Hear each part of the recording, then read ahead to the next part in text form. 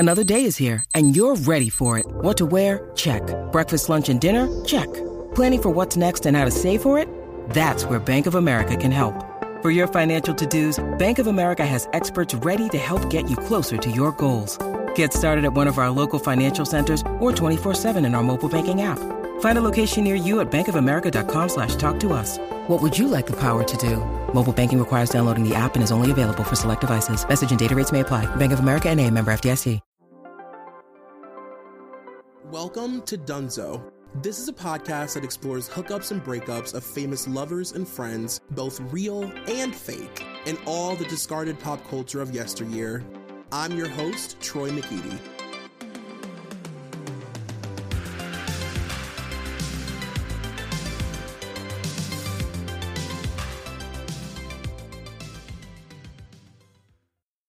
You guys, welcome back to whatever episode this is of Dunzo. It is me, Troy McEady, and this is really, I'm excited for this because I've never done this before. First of all, I'm joined by royalty. I'm joined by Dunzo / Smushroom, a Smushroom royal. You guys, Russ Martin is here, and I'm so excited. Russ, how are you? Troy, I'm fantastic. It is so nice to be back. It's been a little minute. It's been a minute since I've heard the words "the Smush Room." How about that? No. Do you have any idea how many episodes of Dunzo you have done since R.I.P. the Smush Room? I honestly don't know, and I feel like I don't need to know. It's none of my business. You know what I mean? That's a good point. Yeah, I agree. It's none of my business. How have you been? How is life?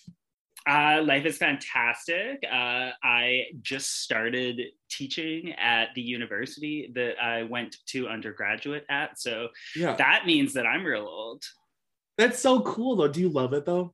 So far, so good. I am really liking it. I'm teaching journalism, but I've backdoored in teaching popular culture. So that's going to be a lot of fun. Makes sense. I feel like whatever you're doing, you'll backdoor in teaching popular culture, like no matter what your career is. I was like, so who here likes sports? I'll talk about Simone Biles and her celebrity. Yeah. You're like, I know a thing or two about football. Yeah. How are you doing? How's your day? I'm good. I'm just like podcasting and living. I'm kind of podcasting full time now a little bit. I love it so much. Congratulations on your new show and all of its smashing success. I love it so much. Thank you. Thank you very much. Yeah, it's fun. I'm obsessed with Kelly. Now she's like, I've like ushered Kelly into my life as like a mother figure, which is like what I do to every strong woman in my life. So now I'm being swaddled by Kelly once a week and it's like real good. Beautiful. Yeah, I have to say that it changes every celebrity piece of news that pops up because I have this instinct now to be like, so what's really going on? Right. It's like, who are you really though, girl? Who are you? Yeah, no, it's a whole new celebrity worldview. I'm sure you listen to Who Weekly, which is one of the biggest podcasts in the celebrity space. And Who Weekly sort of introduced a new lexicon of celebrity. And I think that you're starting to do that a little bit with Beyond the Blinds. And thanks. That's a big compliment. Yeah, I'm really excited about it. It is the dark underbelly, and I love to decide what I want to believe. How far into the rabbit hole I want to jump with you, and that's really the fun. Do I want to climb out, or do I want to get all the way down together? Yeah, do you want to fully swallow the red pill or not really commit? You know what I mean? Or just put it under your tongue and pretend you swallowed it. So today Russ and I are doing something really fun. I've never done this before, and I'm going to give full praise to Russ because this was your idea. We are going to be talking about the 2001 Video Music Awards today. And I have not watched this since it aired. Like, I've only seen, in the past 20 years, I've only seen clips of it. And it's also the anniversary of this award show just happened. And this was like right before September 11th. It just feels really, it feels like the right time to talk about this. Yeah, absolutely. And Troy, I do have to correct you. This was your idea that I reminded you of. Oh, was it? Was it really? For those who don't know, I'm Troy's momager, and Troy and I bat around ideas, and I bring Troy ideas and we workshop through things. And sometimes I remember Troy's great ideas that he has had, and I sell them back to him and invite myself on as a guest. That is so funny. I really honestly don't remember. But yeah, Russ truly is my Kris Jenner, like for real. Like as I'm doing my Playboy shoot with my ass looped up, he's like taking the pictures behind me. Yeah.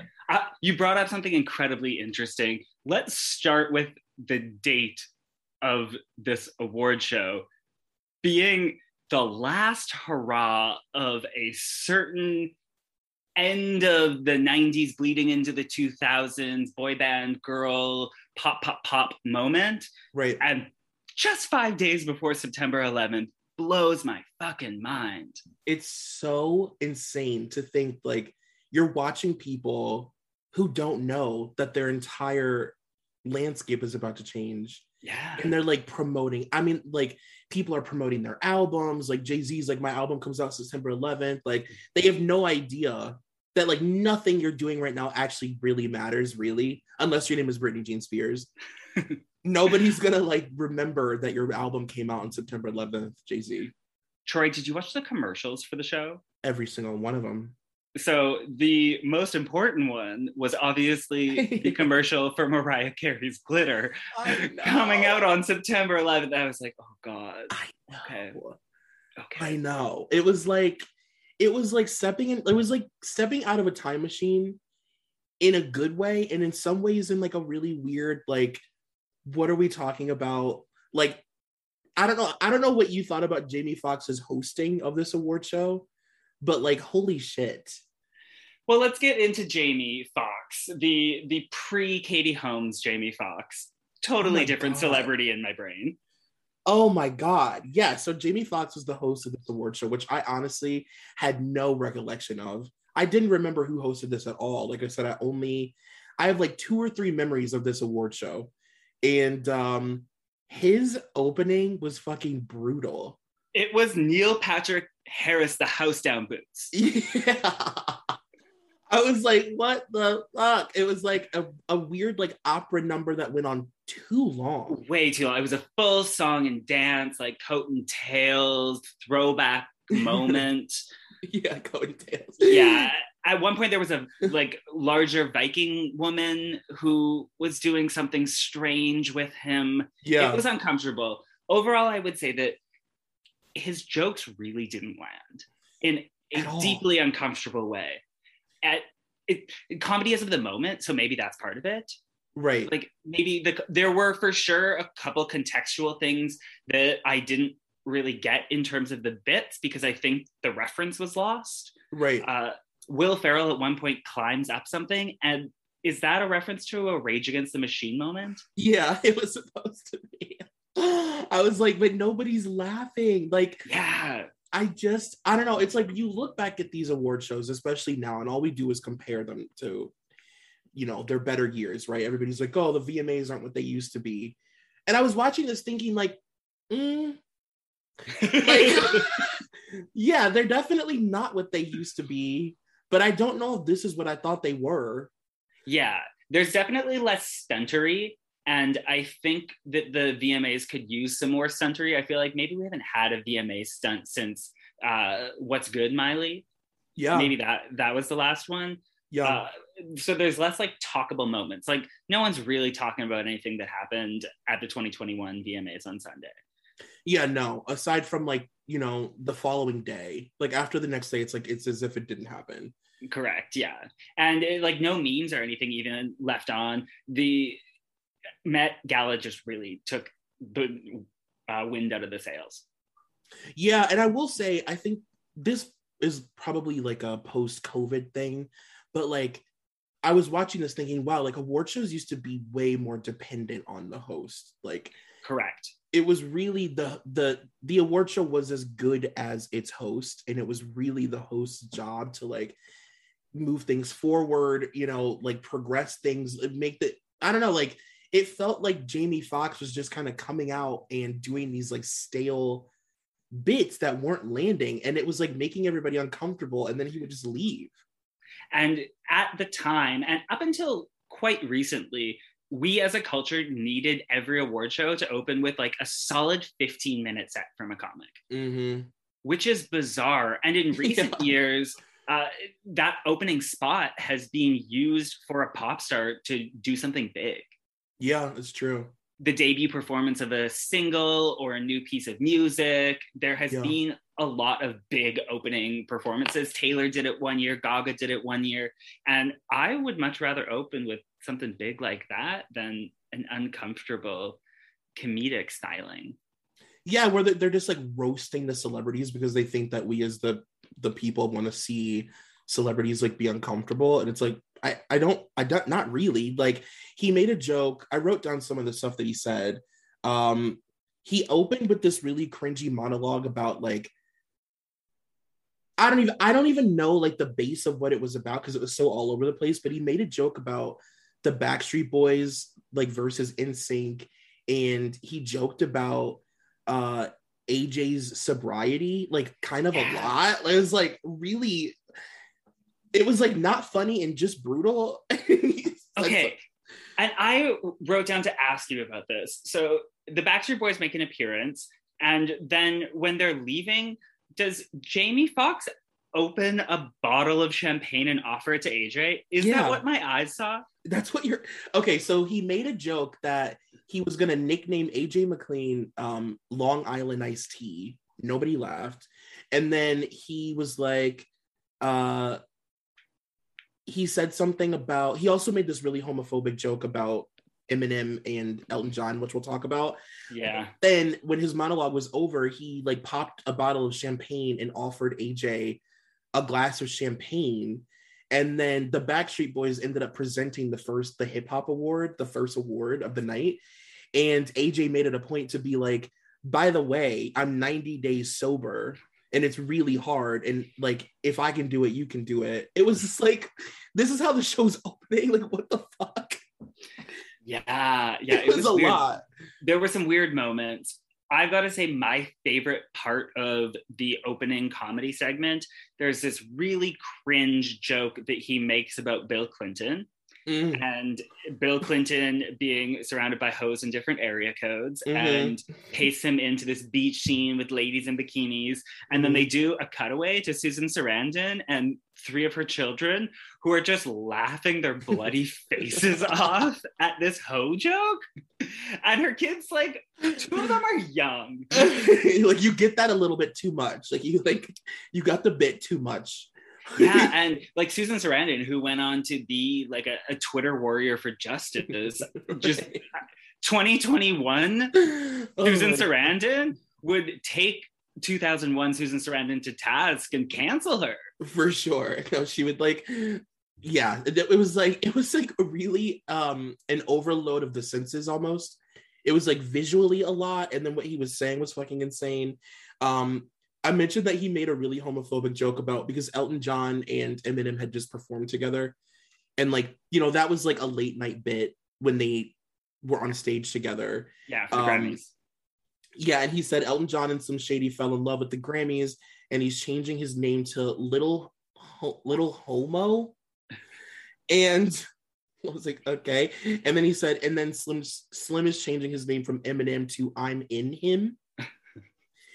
And he held for a really long time for applause. And there's a really funny moment where Jessica and Ashley Simpson look at each other and they're just like sort of church giggling in their seat and like leaning back, like nobody knows what to do. I just, in my heart of hearts, imagine Jessica leaning over and explaining to young Ashley, that's what dad does. She's like, that's like daddy. That's like Paul.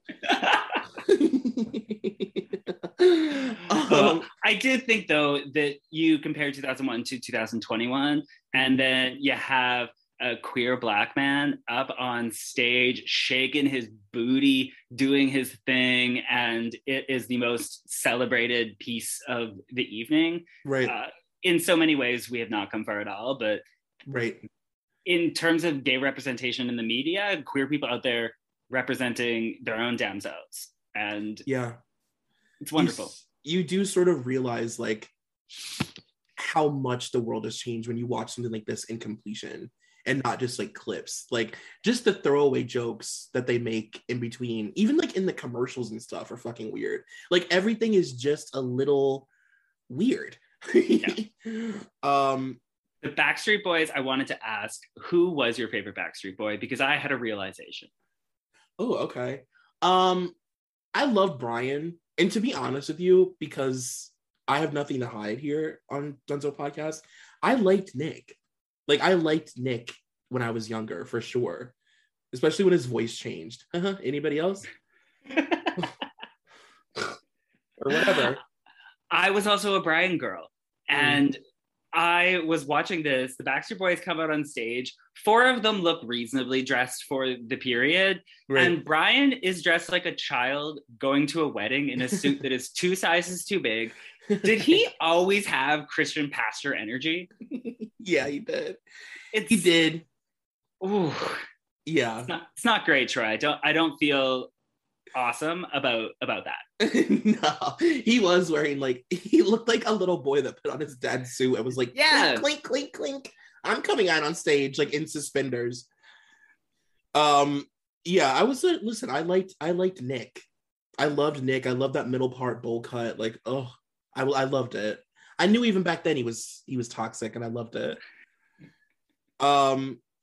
We got a really, really good tribute to Aaliyah because Aaliyah had just passed away. Yeah. That's also so crazy to think about because, she's still so culturally relevant, and it was so weird to see them talk about her. Like, her brother had said something Timbaland had said something like, well, you'll live on forever through your music. And what a loaded statement in 2021. Yeah. That made me really super sad and super emotional. And always, whenever I see Missy talk about Aaliyah, I get Missy was so big sister role when she was talking about it. That whole segment was really touching. And I just thought so much about the legacy that Aaliyah really left. And I was struck. I haven't recalled recently just how young Aaliyah was when she passed away. She was 22 years old. I know, it's crazy. And because I just watched the VMAs, I was looking up for comparison. Normani's 25. Yeah. Think of crazy where Normani is at by comparison in her career, right? And by that time, Aaliyah had such cultural resonance and had produced such massively successful and impactful music. Yeah. And just too bright for this world.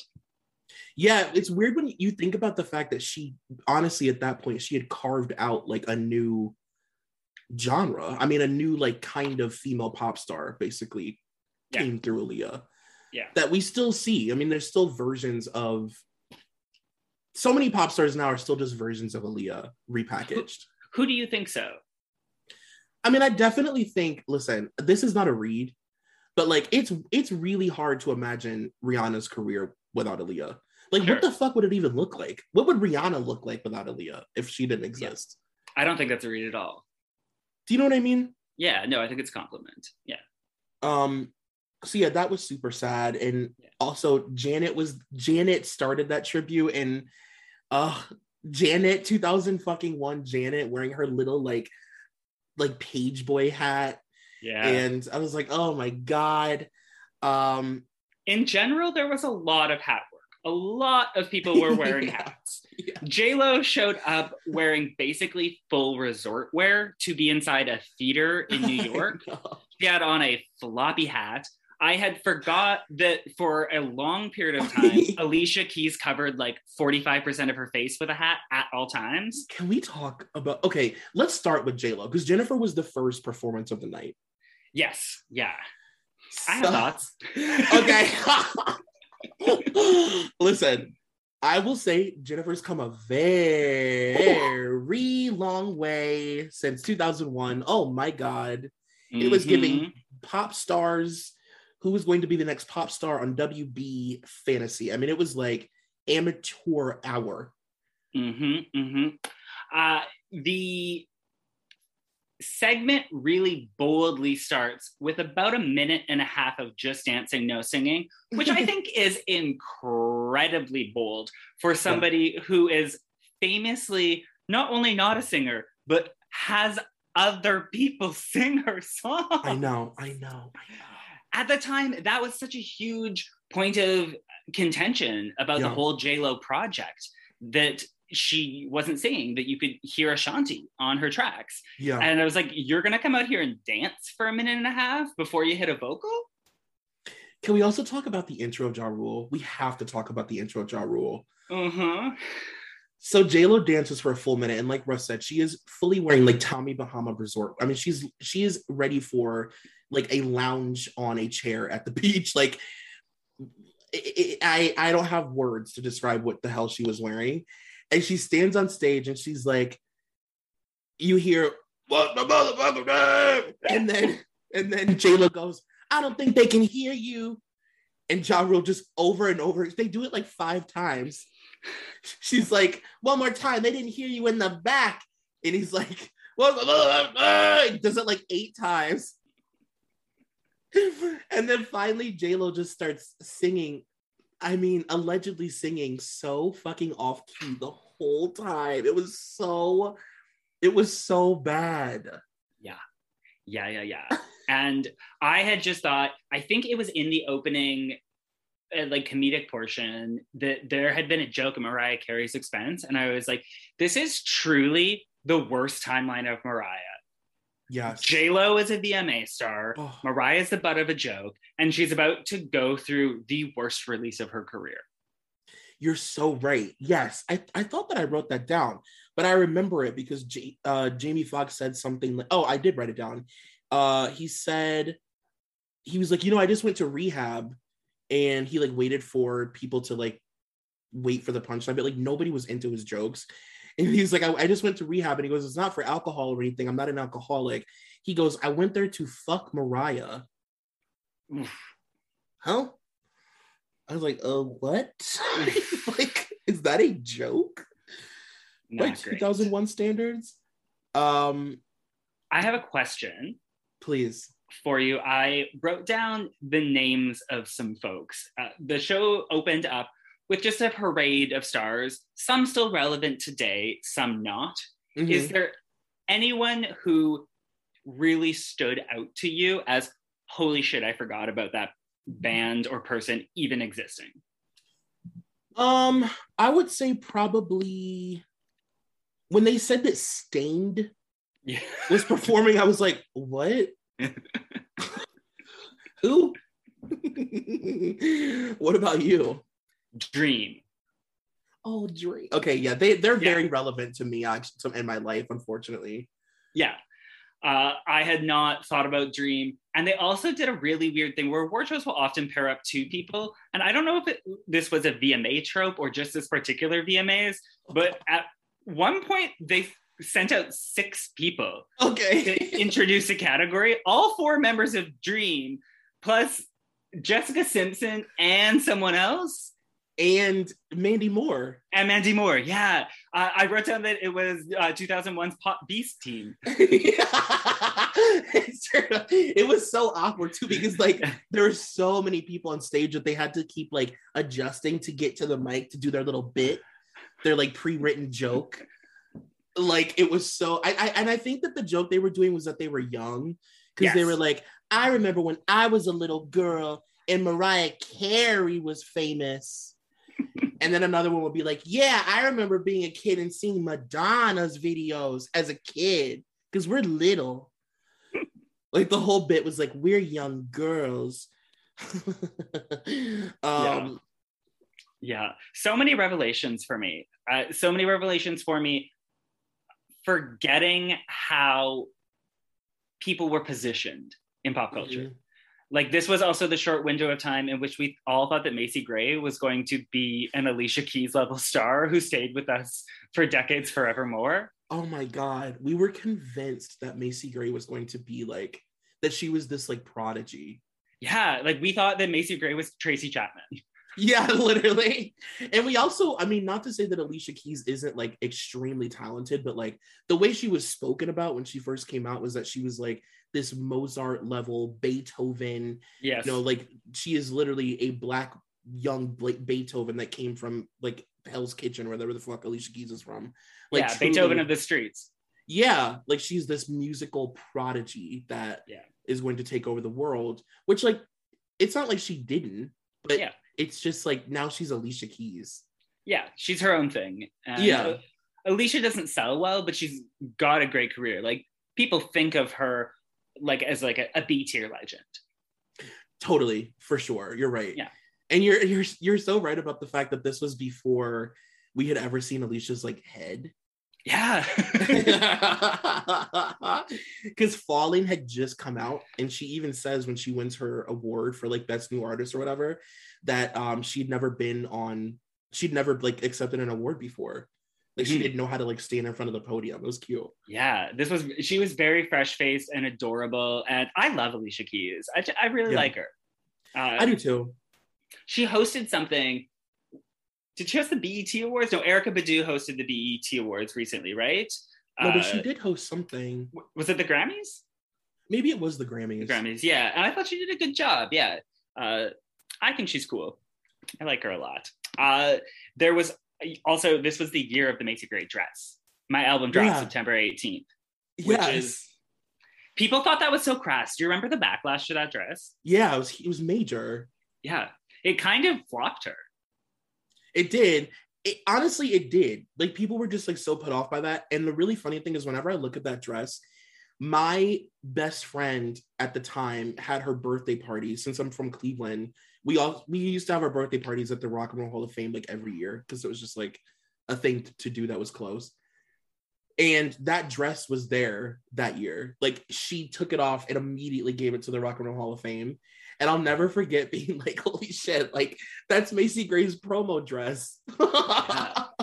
Honestly, for all the listeners, I think that is an excellent 2021 Halloween costume for an elder millennial.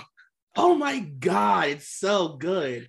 Also, I just wanted to say, by the way, before we move on too much, like you need to download Dream on your phone immediately. Okay, I listened to Dream back in the day, but no offense to your stand-up, but they didn't exactly have a long-lasting impact on the culture. Me and Diddy will be contacting your lawyers. Our people will be reaching out to your people for slander. Okay, so I get some of those mixed up in my head. Dream was the second season of Making the Band after O-Town when Diddy took over? Is that right? No, that's Danity Kane. Danity Kane. Dream was Dream ironically... is Popstars? No, they were never on. Oh. They were ironically never on a reality show, which it seems like they would have been. Yeah, it really does. Yeah, I know. No, so Danity Kane was Making the Band. Dream was just one of his failed attempts. Okay. What was the Popstars band? Sugar Jones? Popstars was O-Town. No, O-Town was Making the Band. Popstars, that was Eden's Crush. Eden's Crush. What did I say? Sugar Jones? Sugar Jones is Popstar Canada, which nobody outside of Canada will I was going to hear. say, I don't know what that is. No, all of your Canadian listeners just started singing a song in their head.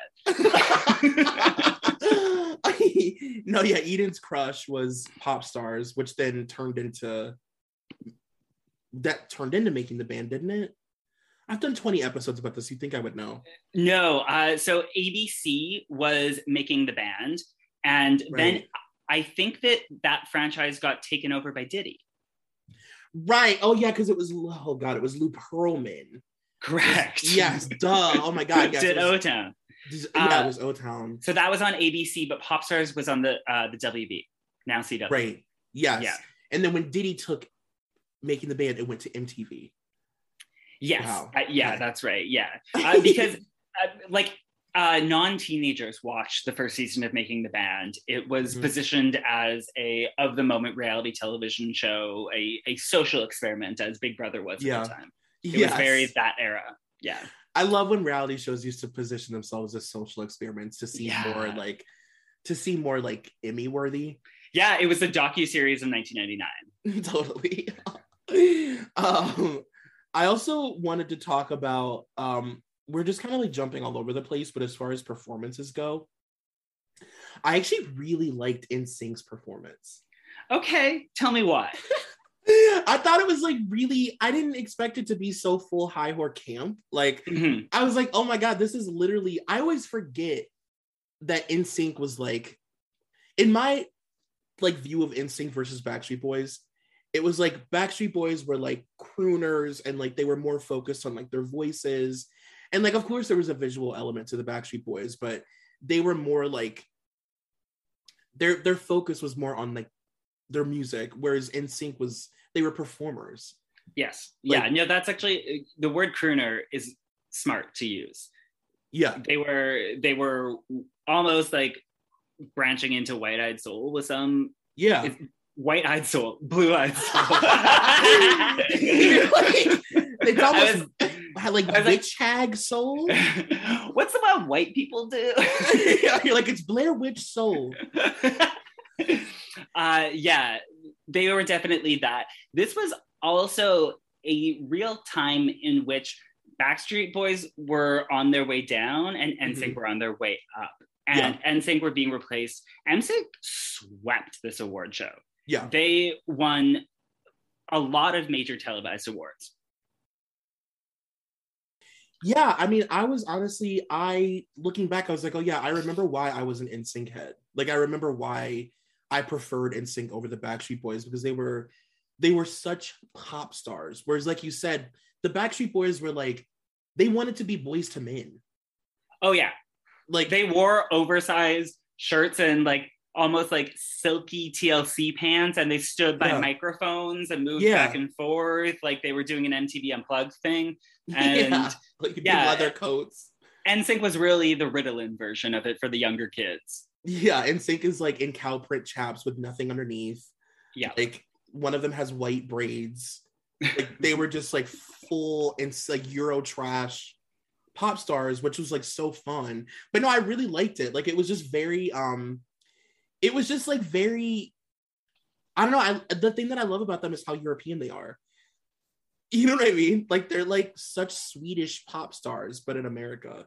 Yeah, they're, especially in that performance, is a level of Eurovision camp. Mm-hmm. Yeah, they're purposefully cheesy. And that's what the song's about. And Pop is a great song. Oh it's my God. So effing good. It's so good. And it's so 2001 in the best way. Yeah. And it's written about something. Like most of their songs are written about nothing, but it takes its stake and starts talking about what else is going on in the music scene. And it has a point of view. It reminds me a little bit of, is it Stupid Girls by Pink? Yeah. In how it's calling out what's happening around in the industry. It's a very good song. Yeah. I thought, so the performance itself is pop art inspired. Right. They're pulling in different tropes. They've got people fully painted in blue to look like Warholian figures. Yeah.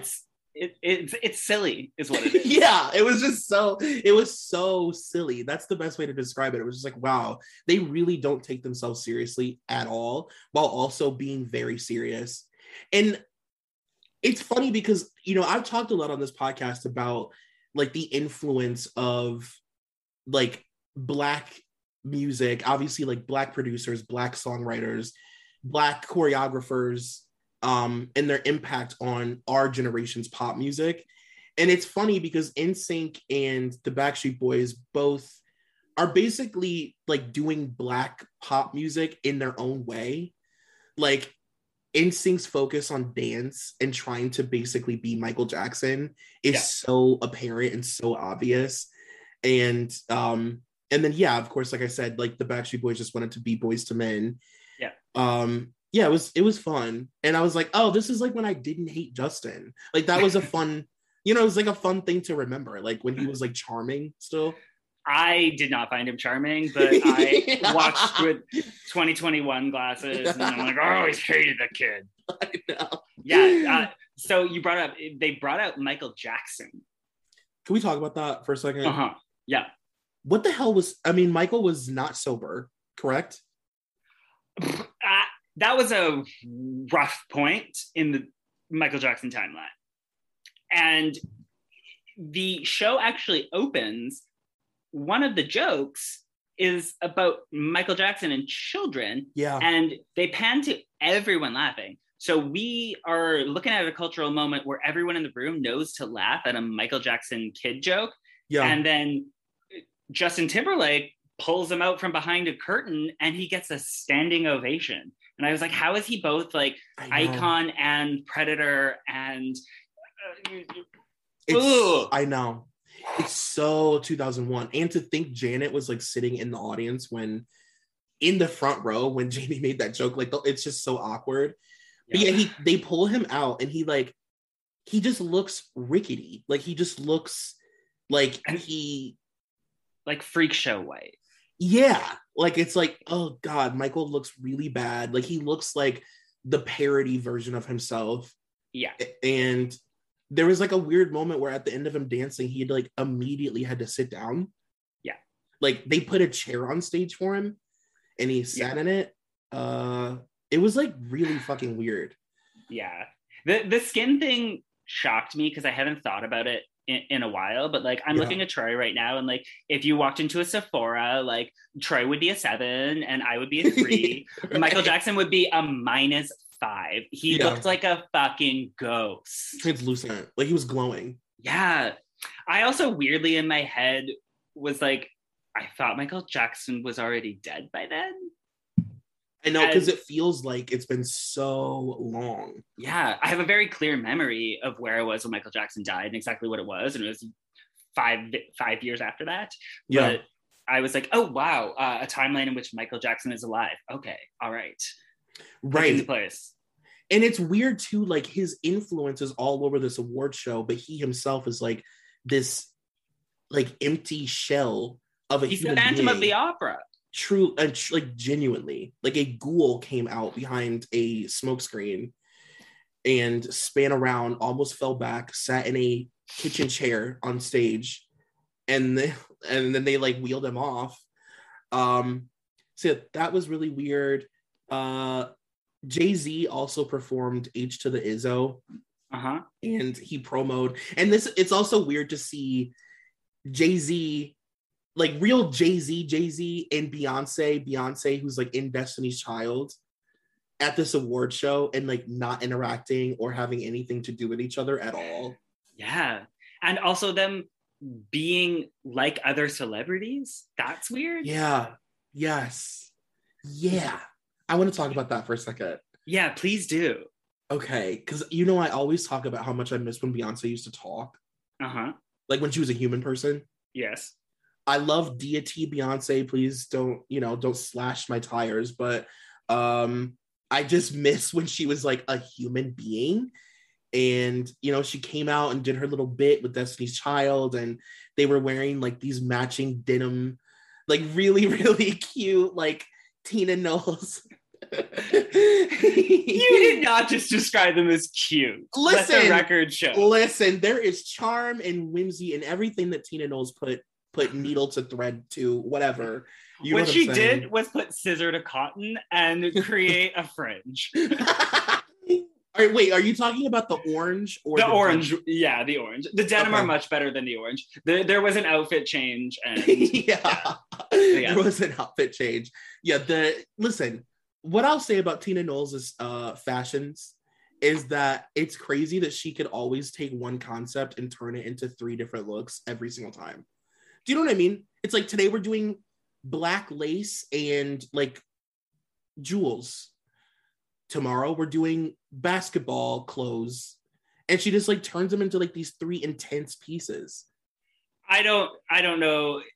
To me, it just looks like a 15-minute 3-model Project Runway challenge. How dare you?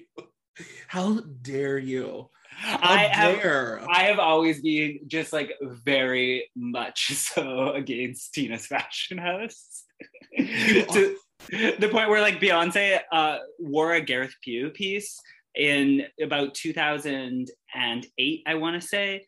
And Gareth Pugh, a British designer, was sort of the talk of London at the time. He put out this all-white collection. It was very futuristic space, but Club Kid inspired. Okay. Do you remember the piece? It had like it had wide shoulders, and it came in. It looked sort of like she was in a little white robot suit. I don't remember that. I'll send you a picture of it. Okay. But she, at that moment, I was like, well, I can respect her again. Yeah, finally she's back. But no, yeah. So Jay-Z was like full Jay-Z, and he performed H to the Izzo. And this was the last time I can remember really. I used to really like Jay-Z a lot when I was in like middle school, early high school. And this is the last time I can remember him having any sort of like real relevance in my life, like music wise. And this is when he was still like really cool. Yeah. One thing that I didn't, just because I stopped paying attention to him. One thing that I learned about him when I did that Beyonce and Jay-Z thing was that like he became very not cool. Like he became very like, you know, I release music through Samsung. Yeah. Like, do you know what I mean? Like he became very sort of like try hard, whereas Beyonce was like skyrocketing. And this is when he was still like just really fucking cool. Yeah. Although he had a Budget Harlem Globetrotters opening with some basketball players doing some pretty any front yard in America sort of tricks. Right. Yeah, he did. And he was wearing the biggest jean shorts I've ever seen in my entire life. Yeah. Ever in life. Yeah. But weird to see them just down on the level of an everyday celebrity. Yeah. Because we have so accepted them as living gods. And they were at one point human celebrities. Yeah. Just human breathing people with skin and all the things, you know. Yeah. Can we talk a bit about 2001 fashion? And a bit? How it actually was versus how it is on TikTok today? Yeah, I do want to talk about that. I want to talk about that because I'm like, oh, do you really love early 2000s fashion? Do you really? Because if you do, then please put on what Pink was wearing to accept her Lady Marmalade performance and go out in a day. Go out for a whole day. If you really love it as much as you claim to love it. Describe Pink's outfit. Okay, so she's wearing joggers. And they are not She by Sheree. I do not approve. They are just straight up fucking, it looked like Old Navy joggers. She's shoeless. Yeah, and the joggers are capri length. They are capri length. She's barefoot.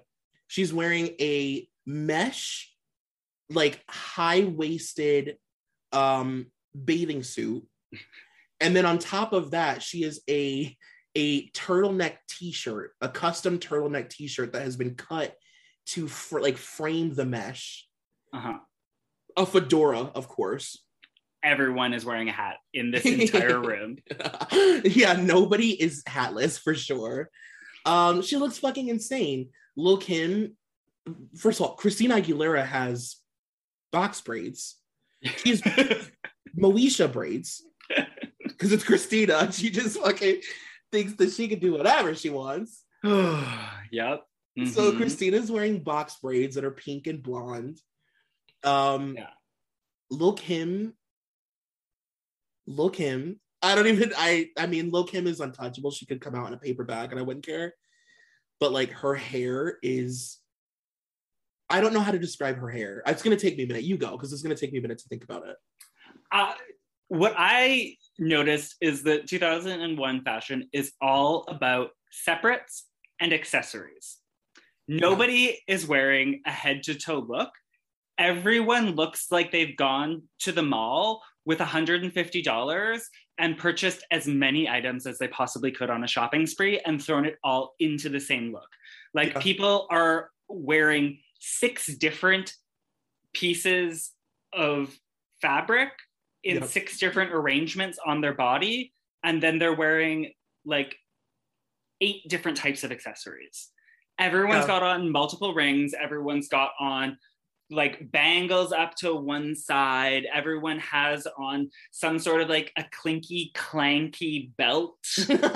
Yeah. There's like, there's a lot of buckles going on. It's so much. It's very Claire's. Well, the thing about it is that it's like cheap. Like it's the true definition of like ghetto fab, because it's like cheap as fuck, but it's like really expensive pieces, and a lot of it is like custom. which is like interesting. Like you look at a lot of the shit that people are wearing, like especially the shirts, they're all like custom cut, custom sewn, custom like bedazzled. They're like pieces made for them. Yeah, but they're like the most expensive possible version of something that you would get like somewhere between the Jersey Shore and like Sunset. Right. Yeah, like they're really, really cheap looking. Yeah. Very inexpensive. And very professional DIY. Yeah. Which like I will say, that's one of the things that I love about that time period. I do like that. Yeah. I like this sort of patchiness of the early 2000s where it's like, it felt like every pop star, like everything that they wore always, like when you look at what Britney wore on like red carpets and even just like for photo shoots and stuff, it all looked so custom. Mm-hmm. It all looked like a stylist was like, we have these patches, we have these bolts, we have, you know, we have all this box of shit. Let's like turn this into something. And I like that. Have you ever been to a Build-A-Bear in the mall? Oh, yes.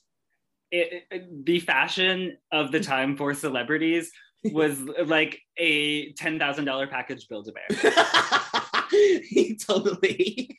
Like, it's true. It's like, it was really a lot. Yeah. And it's weird because it's like, you can look at what everybody's wearing and it's you can pick up on trends. Like I remember the trends. I know what they were, but you look at it and it's like, this is trendless. Yeah. Like we didn't know that we were living in like the second 80s. We didn't know that you could literally, there would be a time that would come soon after where you couldn't just wear anything that you could ever imagine wearing. Yeah. Like there were no boundaries or rules really to anything. And like that part of it is like fun, you know? Yeah. The fashion was more surprising too now. Celebrities play it safe a whole lot more now. Yes. Yeah, definitely. I mean, the Met Gala was a testament to that. Yeah, absolutely. Were there any songs that you caught yourself singing along to where you're like, I have not heard this in time? I'm trying to think. I mean, I was like rapping H to the Izzo, which is gross. I don't want to. I actually might even cut that out. Not really, to be honest with you, because this is my iPod. Yeah. Okay, all right. You know what I mean? You live in 2001, yeah. As Nene Leakes would say, I can listen to that on an iPod. What about you? You obviously watched Scream Queens, right? Uh-huh. Do you remember the woman who was played Nassim? Played her, who was terminally stuck in like 1984. Right. It's kind of like Troy's still in 2001. I know. It's a bit of a mental break, but that's where he is, you know? It is. Like when you told me, I was like, Dream? Dream? That's all. He loves you, not? A Bob. Absolutely a Bob. I won't argue. For me, it was City High, What Would You Do? I know every word to that song. Oh my God. Yes, City High. Because what were they nominated for? Best hip hop? Best hip hop, I think. Yeah. Best hip hop video. Oh my God. Yes, City High. I was like, that's fun. Yeah. City High, and I can just remember, so we're the same age. Uh-huh. In 2001, we would have been 13, right? Yep.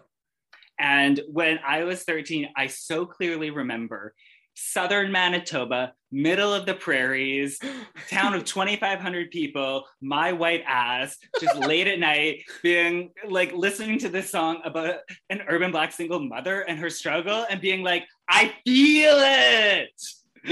Are you kidding? Every child listening to that song screams saying those lyrics, especially, you know, like the rap part at the end where he like reiterates what she's been saying, and he's like, what would you do if your son was at home crying? Like, you really like get into it because he's hungry.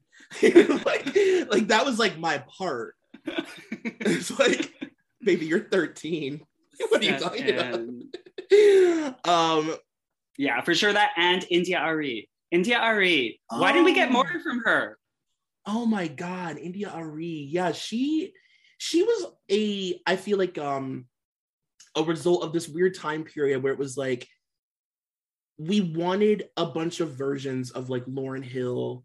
Yeah. Like we were looking for basically honestly like the next like Lauryn. Mm-hmm. For me, it was the Macy Gray Black Eyed Peas collab. Hey DJ. Yes. Or Mr. DJ or whatever. I was like, whoa. Oh my God. Hey DJ. As many people forget, there was a time period in which the Black Eyed Peas thing was like cycling through interesting, different front people. Yep. Yeah. And yeah, I don't know. To me, there's no justice in the fact that Nicole Scherzinger never got her go around with the Black Eyed Peas as she was intended to. That will haunt me until I'm dead. I'm not kidding. Yeah. And bless Fergie. And I'm glad that the Black Eyed Peas were a root out of her horrendous drug addiction. Yeah. But I do think that we could have had some more versions of Black Eyed Peas with different folks at the front of it that popped. Oh my God. With Nicole's voice. Right. And like her ability to actually like write music and stuff and not just be, I mean, yeah, agreed. Like I love Fergie, but like she's great. But like Nicole is like a real fucking talent. You know what I mean? Like she's like a real lightning in a bottle talent, like that we just don't appreciate or give a fuck about for whatever reason. I think that Black Eyed Peas could still do it. Like imagine Tinashe. Yeah, with the Black Eyed Peas. It's or true. Like let's give Normani a radio song. Yes. And let's blow Normani up using the vehicle of the Black Eyed Peas. You know what I'm saying? RCA just heard that. They're going to contact you. I'm sorry. RCA is going to be reaching out to you. I do also want to, obviously we're going to end the episode by talking about Britney. It's just Britney. Like the lead up, you know, of course. Everybody's like, hi. But I also wanted to talk really quickly about Missy's performance. Yeah. I know we talked about her her tribute to Aaliyah, but I mean the innovation. Like I was like, oh, so like that's where Miley stole her entire fucking Bangers tour concept from, was like Missy. Because she comes out and like it's like this big like Legends of the Hidden Temple version. It's like this Mayan version of Missy's head, like a stone statue of her head, and the mouth is like opening and closing while she's performing. She comes down from the ceiling on a chandelier. So fucking cool. Yeah. And then like partway through her performing, did she do Get Your Freak On? Is that what she was performing? She did Get Your Freak On, the remix version, which is so good.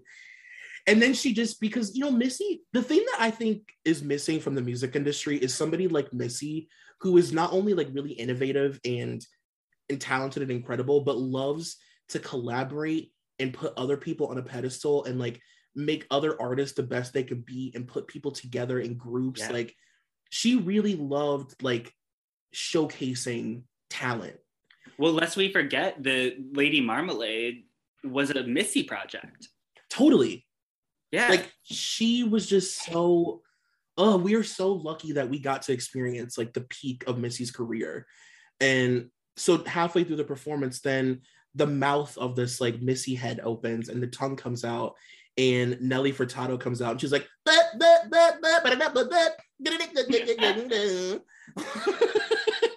I love me some Nelly Furtado. Oh my God. They dropped her into that tongue straight from Canada, baby.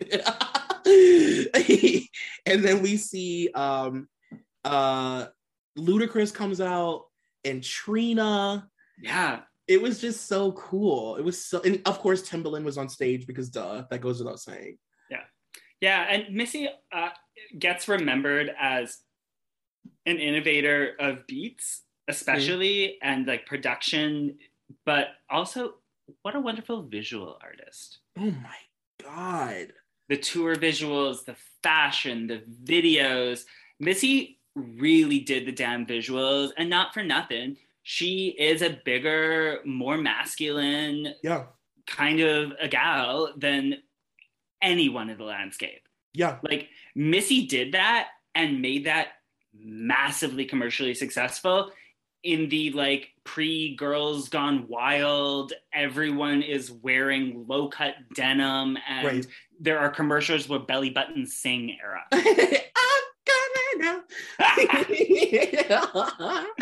That commercial played. Top of mind. It was so good.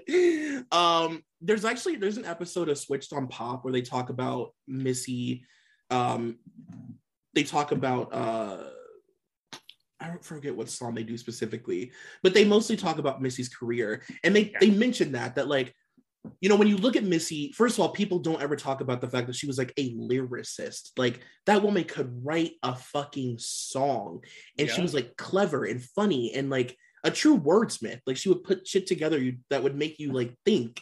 And she has songs that people still fucking interpret now that they're like trying to figure out. But they talk specifically about the fact that she was, you know, like a bigger Black woman at the time who was like not really feminine, but she did unapologetically sing about sex and her body and orgasming, and she liked to dance. She was a good dancer. She never like, she was a great dancer. Yeah, like she just, oh my God, I get goosebumps even like seeing her. I'm just like, I love her so much. I'm always rooting for her. Do you listen to the Pop Pantheon? It's sort of a new podcast. I don't think so. It's wonderful. It is taking the idea of fantasy sports and applying it to pop music. And love that. Every episode, they go through the career of a pop artist, mainly women, and they place them into a pantheon of tiers from like legend on down. I think the catchline for it is something like legends like Madonna to lesser legends like Nicole Scherzinger. Oh my God, that's funny. That's amazing. Yeah, there's an excellent episode on Missy Elliott that anyone who's interested in all of this stuff should go and listen to. And yeah, give that podcast some love. It's really good. Oh my God, literally message that to me immediately. I'm not kidding. Yeah, I will. Should we talk about Britney? No, we're gonna get to Britney. Okay. I have some pressing questions. Ooh, first. Okay. Why did people like Tenacious D? Yeah, I don't know, honestly. I can't answer that one. Okay, what about this one? Was it only me who had a sexual awakening seeing the torso of the lead singer of Incubus? Yes. Actually, no, it wasn't only you, but it wasn't me. Did you have tingly feelings as a young man that confused you when you saw the Robbie Williams video that was nominated in which he tears off his skin? No, yes. Now that, on the other hand, yes, that was a real, like, I better stay up late and make sure that video comes back on again. Yeah. Again, a brief period in time in which it seems like Robbie Williams could have been an American celebrity. Totally. Is it possible that the future baby daddy line that was delivered in 2021 from Megan Fox and Kourtney Kardashian was stolen from this very broadcast when Jamie Foxx says it about Mary J. Blige? He did say that. It's 100%. And actually, I would like to get lawyers involved in that as well. Okay, another quick rapid question. Is there anything that we could have done after the release of Yellow for Coldplay not to have happened? Oh, God. You know, Coldplay is so interesting because I was never a Coldplay girl, but I was surrounded by Coldplay girls. Okay. And they never came into my life, ever. So, like, even back then, like, looking at them, I'm like, I never got it. Yeah, they were really positioned as indie at the time, which was interesting. Right. Another question. Why didn't we get a second song from the Moulin Rouge supergroup? Because they were so close to fucking eating each other's throats out and killing each other. Okay. They couldn't, there's no way that Christina and Pink could have done it again.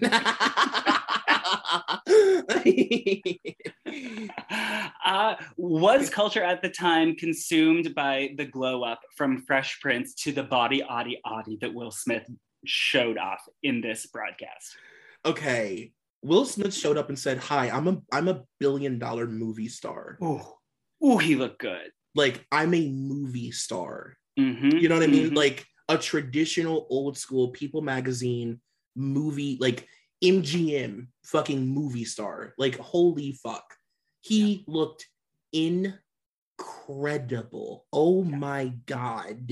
He took off a jacket and was wearing basically like one of those workout gear shirts that like gym bros wear on Instagram, and you could see every vein and muscle. And Will Smith looked good. Why, as a culture, did we ever accept Julia Stiles as a dancer? I don't know. I was gonna ask you about that because I was like, what the fuck? Like when she came out and started doing interpretive dance, I was like, oh yeah. I forgot. Julia Stiles is up on stage dancing. What? Yeah. Oh God, what a weird time. Did you notice the moment in which Lil' Kim misses her line and Christina pounces in and takes it? No. Oh my God. Wait, which line? They were going, I think the four of them went out to introduce a performance or something. And you could see that Kim turns around and looks back, I think, at Maya. And Christina looks, and you can see her eyes register. And then she looks at Kim and sees that Kim has turned around, and she leans in and takes the line. And then Kim turns around and looks confused. Oh my God. Yeah. They couldn't have done it twice. They were lucky to do it once, and they barely got it done. Yeah. And finally, as a Canadian who didn't watch actual MTV, I watched our knockoff Much Music. Who liked Carson Daly, and why did he get to keep that job? We all did, Russ. Okay. We're all going to be DMing you. The reason that we liked Carson is because he was so blank. Yeah, he's most. He's, for young kids, you can project a lot onto him. And none of us were ever able to figure out his true likes and dislikes. Okay. So it was like, I loved him because, I can tell you why I loved Carson, but I can't speak for everybody. I liked Carson because he would give the same amount of like grace and respect to O-Town as he would Linkin Park or whoever. He really, as far as like interviewing, like he didn't, he wasn't an asshole about the fact that he had to interview pop stars all the time. And I liked that. Yeah, he was an old school broadcaster. Yeah. And he asked good questions. Okay, fine. He just is like, but no, like looking back, I mean, he's literally like, he's like a sim. Yeah, like he definitely, if you pull that man's pants down, has like a Ken doll, just like smooth pouch. Right. There's nothing interesting about him, and I was always so like put off by the amount of celebutante women that would sleep with him. I mean, he really got around, and I guess it's like he almost used to play the part of like the safe guy to hook up with. It's like, it's safe to just fuck Carson if there's nobody else here. Do you know what I mean? Okay, I love it. It's all coming into focus. Thank you so much. You're welcome.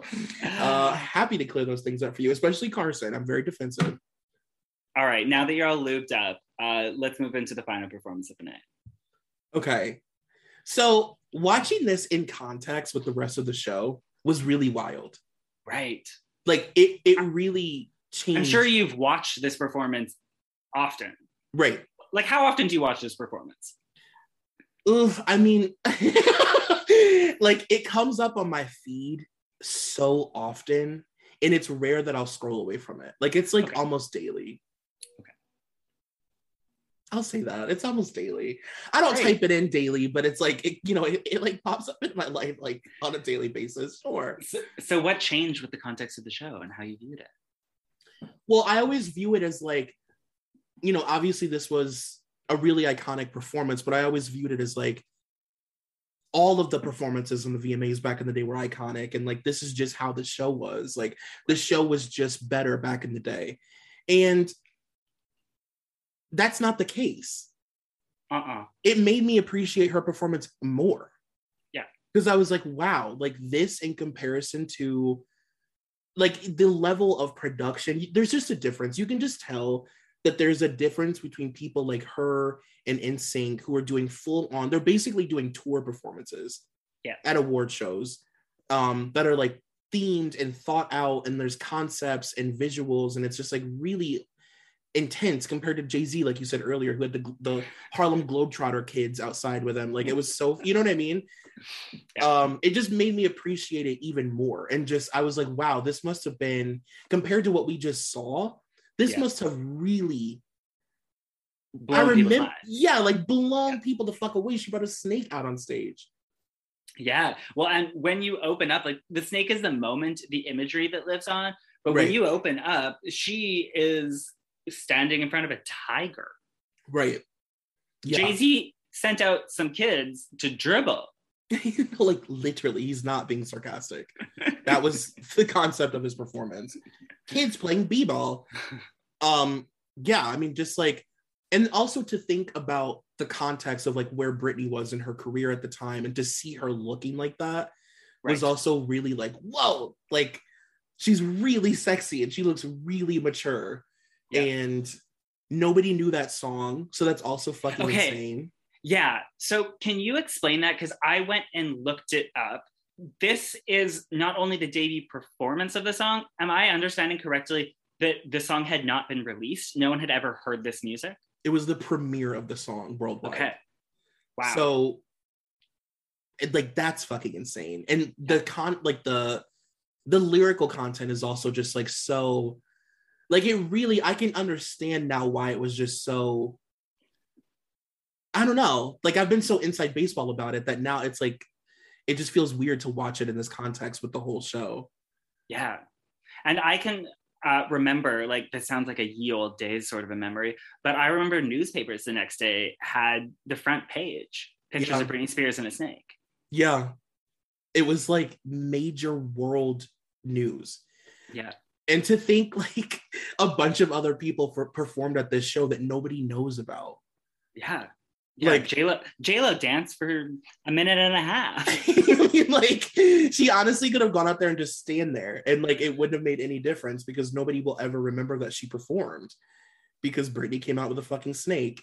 Yeah, it was just nuts. It was just fucking nuts. It was like so crazy to watch the whole thing and then see the buildup of this moment that is like still even today people are like trying to find a way to top or to I don't know, to solidify themselves as like I'm a VMA artist, like I'm a person who performs really good at the VMAs, you know? Yeah. Like Britney, I think, really carved out a space of like being a person who is known as somebody who will go to the VMAs and fucking kill it. Yeah.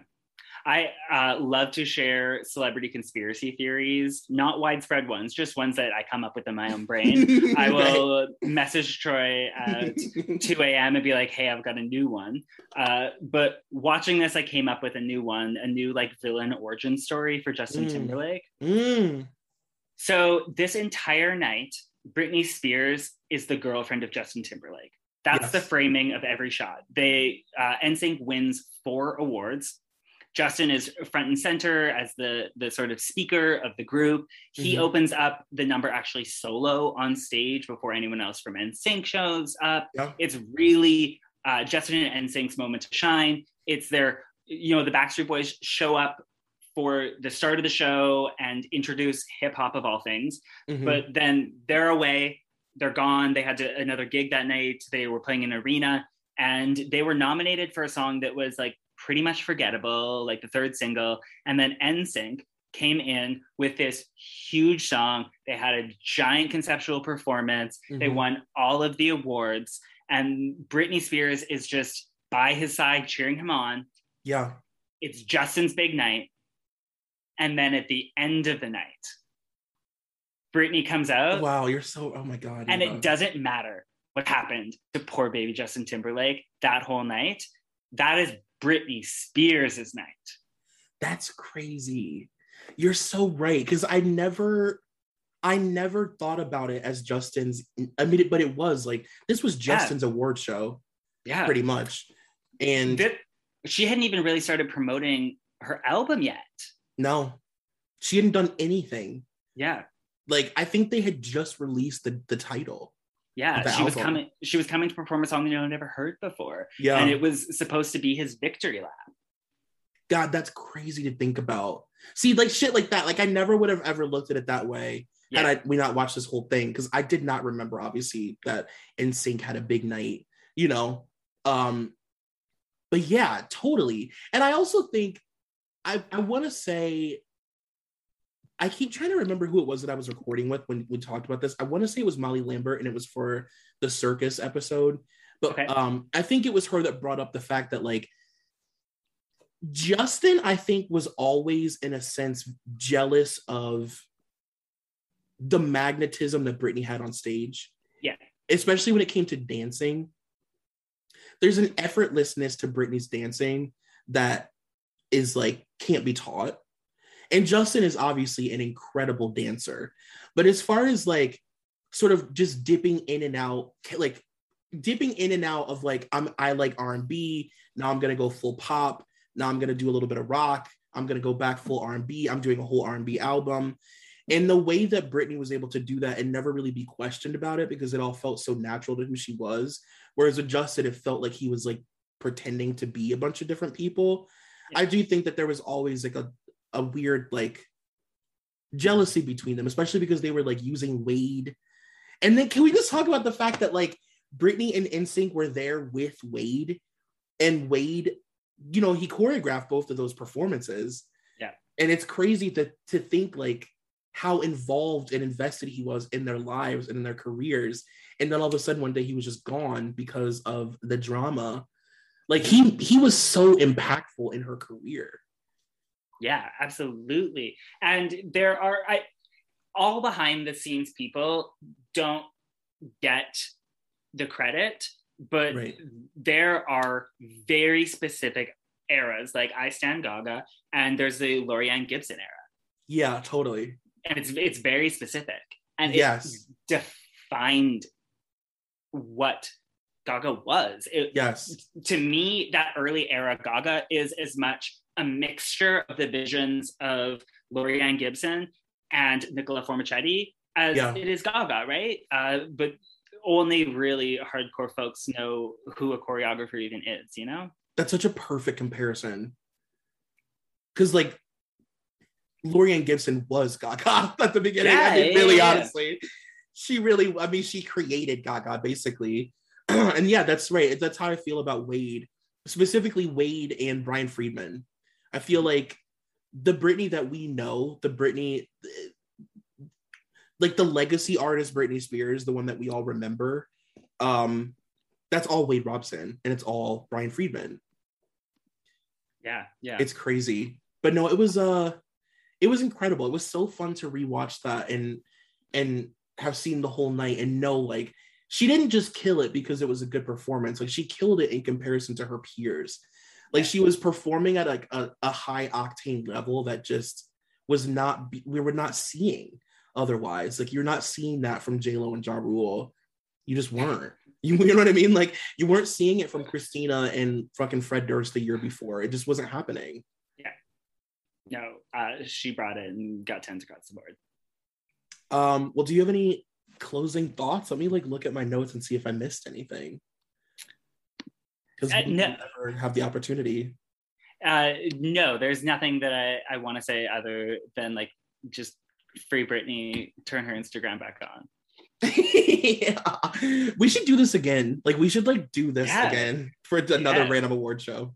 Yeah, 20 years of VMAs. We'll never run out of content. We'll be caught up by next VMAs. Right, totally. Well, Russell, tell people, first of all, thank you for doing this. Thank you for coming back on the show. I missed you so much. I can't even put into words. And, you know, this is just another episode added to our, like, 50-page chapter. But tell people where they can find you and things that you're doing on the internet. Sure. Right now, all of my social media is locked down because I don't want my students to find me. If you're my student, you're listening to this. No, you're not. Who, me? But I do Twitch streaming with a drag queen named Bombay. We are about to end a show that we have had for the past year and start a new show. It is going to be me and Bombay playing friendship-based games to test out our friendship. That's going to be Yeah, it's really sweet. I think the last Thursday of this month, September, is going to be our first one, and that is twitch.tv/Speakeasy channel. Fun. Yeah, everybody at Speakeasy is incredible. Yeah, Troy has did a season of God Tier TV and was just so wonderful. It was amazing to have you on the channel. It was so good. I'm like, I want to do something else with Kai, and we're gonna figure it out because I have FOMO. Yeah. But yeah, well, you guys, I hope that you enjoyed this. We'll definitely do this again. Thank you for listening. Russ, I'm obsessed with you. I love you so much. I love you too. Bye. Bye. Thank you for listening to Dunzo. This podcast is a part of the Solid Listen Network. Please take a moment to rate, review, and subscribe if you haven't already. Also, be sure to check out our Patreon at patreon.com/solidlisten for exclusive content. You can follow me on Twitter at Troy McEady, and you can follow the podcast on all forms of social media at DunzoPod. That's DUNZO. Thank you to executive producer Molly McAleer and coordinating producer Nicole Matthew.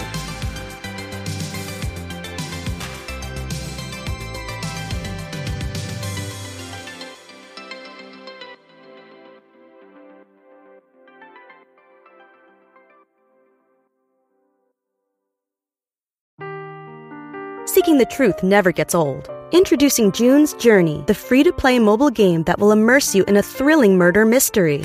Join June Parker as she uncovers hidden objects and clues to solve her sister's death in a beautifully illustrated world set in the Roaring '20s.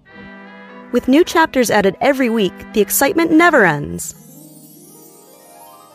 Download June's Journey now on your Android or iOS device, or play on PC through Facebook Games.